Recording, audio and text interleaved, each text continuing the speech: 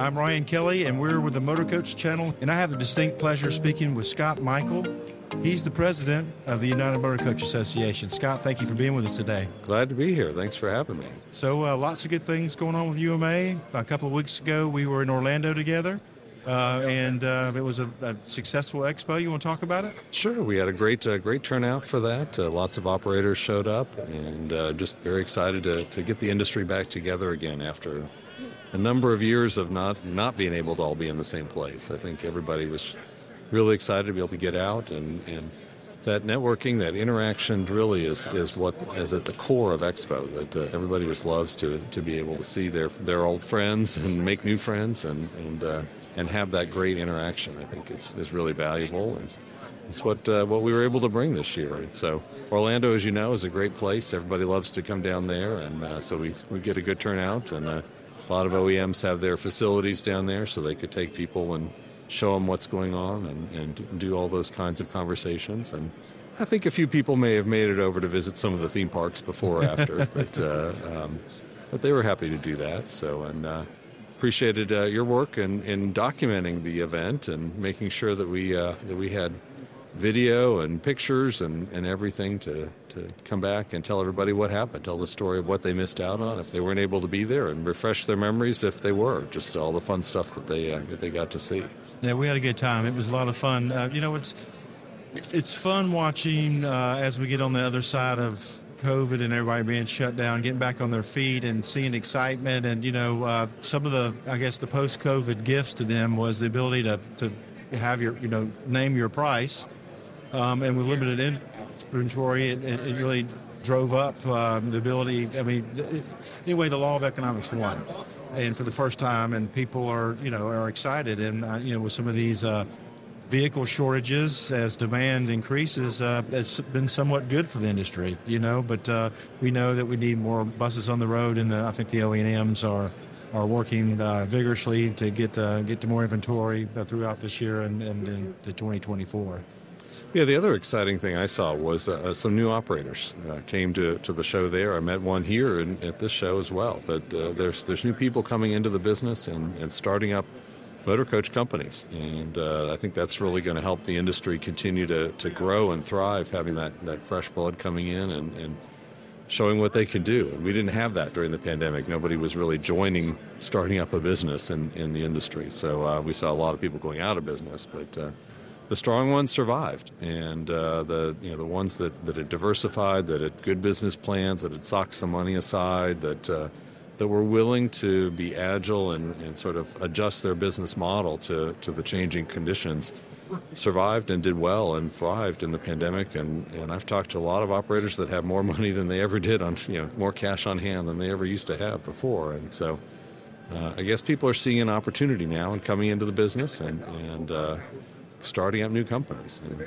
that's one of the exciting things I've learned about the industry is you get new companies coming in and they're really creating the demand for their services by setting up a motorcoach operation in a particular market that maybe was underserved or didn't have that. They're driving more business and getting more to really grow this industry and help more people take advantage of those opportunities that they can get from riding on a coach. Now you've got 2 expos under your belt now as the president of UMA, and next year you'll be in Raleigh, North Carolina. Yeah, we're excited about coming to Raleigh. It's going to be an interesting, different venue that I think a lot of people haven't been to before, and so it's a good chance for people to get to know a new city and a new area, a new state, and there's a lot that North Carolina has to offer, and so I think people may decide if they're extended their stay in Orlando to go to theme parks. Maybe there's different ways to explore the different parts of North Carolina before or after the show and extend their trip there. And we've got a lot of operators in North Carolina and surrounding states. It's a really hotbed area, and so there's a lot of people who are going to be able to drive in and see how things go. And the other exciting thing about this location is we've got really the whole town. We're going to own this town. Everything in the convention center is going to be UMA and the whole town. So it's going to be, we're taking over basically, and it's going to be fun to see that.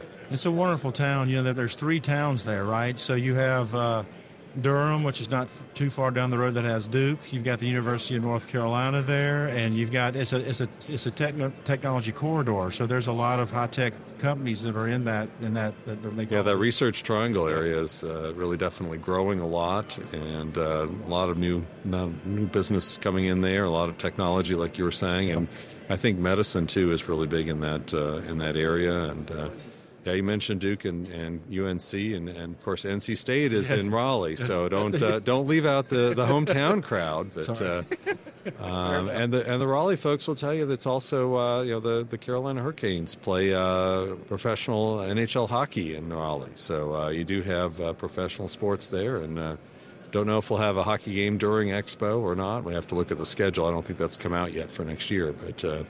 It's a great sports area. A lot of college sports, real close by, and looking forward to seeing people take part of that. Yeah, and there's a lot of parks. North Carolina is known for their parks. We've worked with the state tourism director in North Carolina. Oh, okay. And lots of things to see and do. And honestly, you're really close to the beach too. It's not too far down the road, and that it's different. The cool thing about the Eastern Seaboard is all these states have different looks at their natural parks and the beaches and the way they present them. So it's a fascinating time. So absolutely. So the Carolina beaches, I think maybe not the right thing to do that in February. Yeah, but that's true. It can be some fun things to see and do there.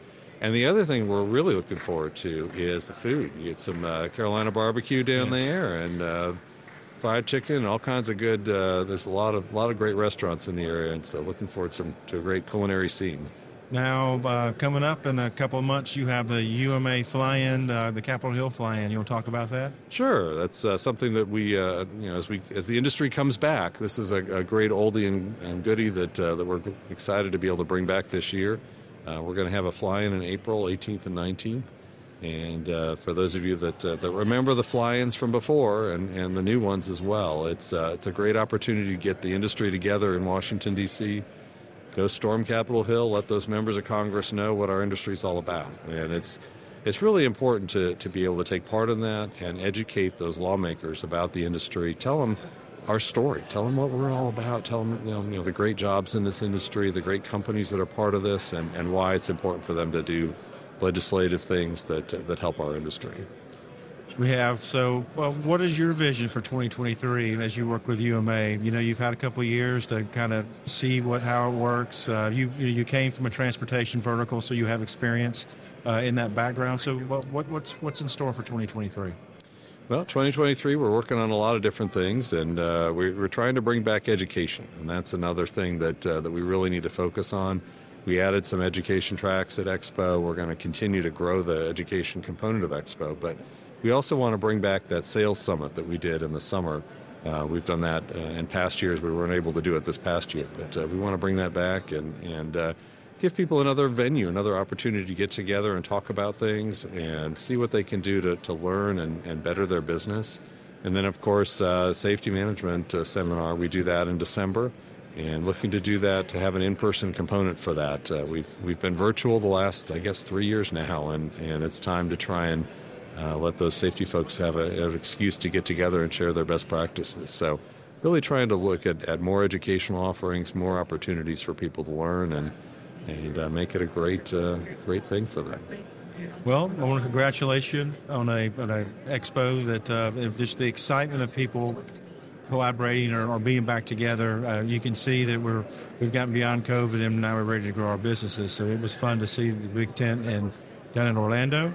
I wish you much success with the fly-in. If people wanted to find out more information about that, do they just go to the UMA website? Yeah, we'll have information on the website. When we get more details, we'll send that out and really try and emphasize that. But our UMA.org website will have all that, and then MotorcoachExpo.com for all the great stuff that we're doing for Expo. I think we forgot Bus and Motorcoach News. So you want to talk about that? Sure. That's another thing that we changed this past year. We did some changes to our communications vehicle, and during the pandemic, Bus and Motorcoach News changed from being a print publication to going all virtual and all digital.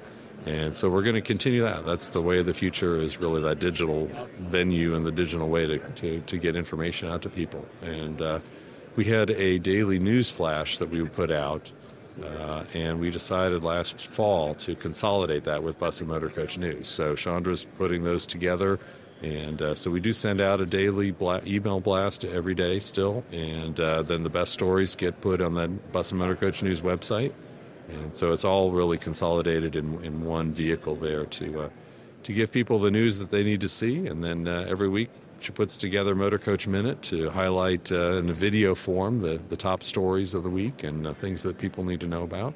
And we show that on our UMA Town Hall every Thursday afternoon. So another way for people to come together really is that town hall for our members to do that Thursday afternoons. And looking forward to great things as we continue to enhance our communications efforts to make sure that people understand what's going on in Washington and around the country, things that affect their business.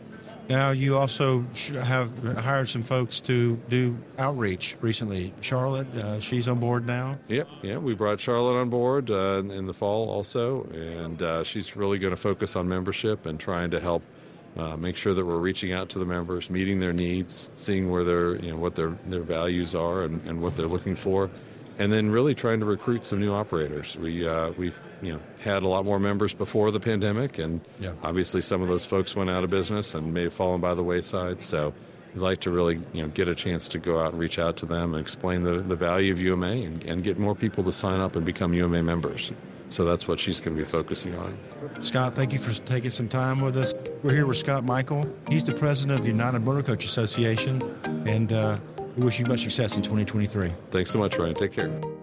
Thanks for listening to the Motorcoach Channel. I'm Ryan Kelly, your host. Comments, feedback, something that you'd like to hear on an upcoming episode of the show? Email us at motorcoachchannel@gmail.com. Thanks for listening, everybody.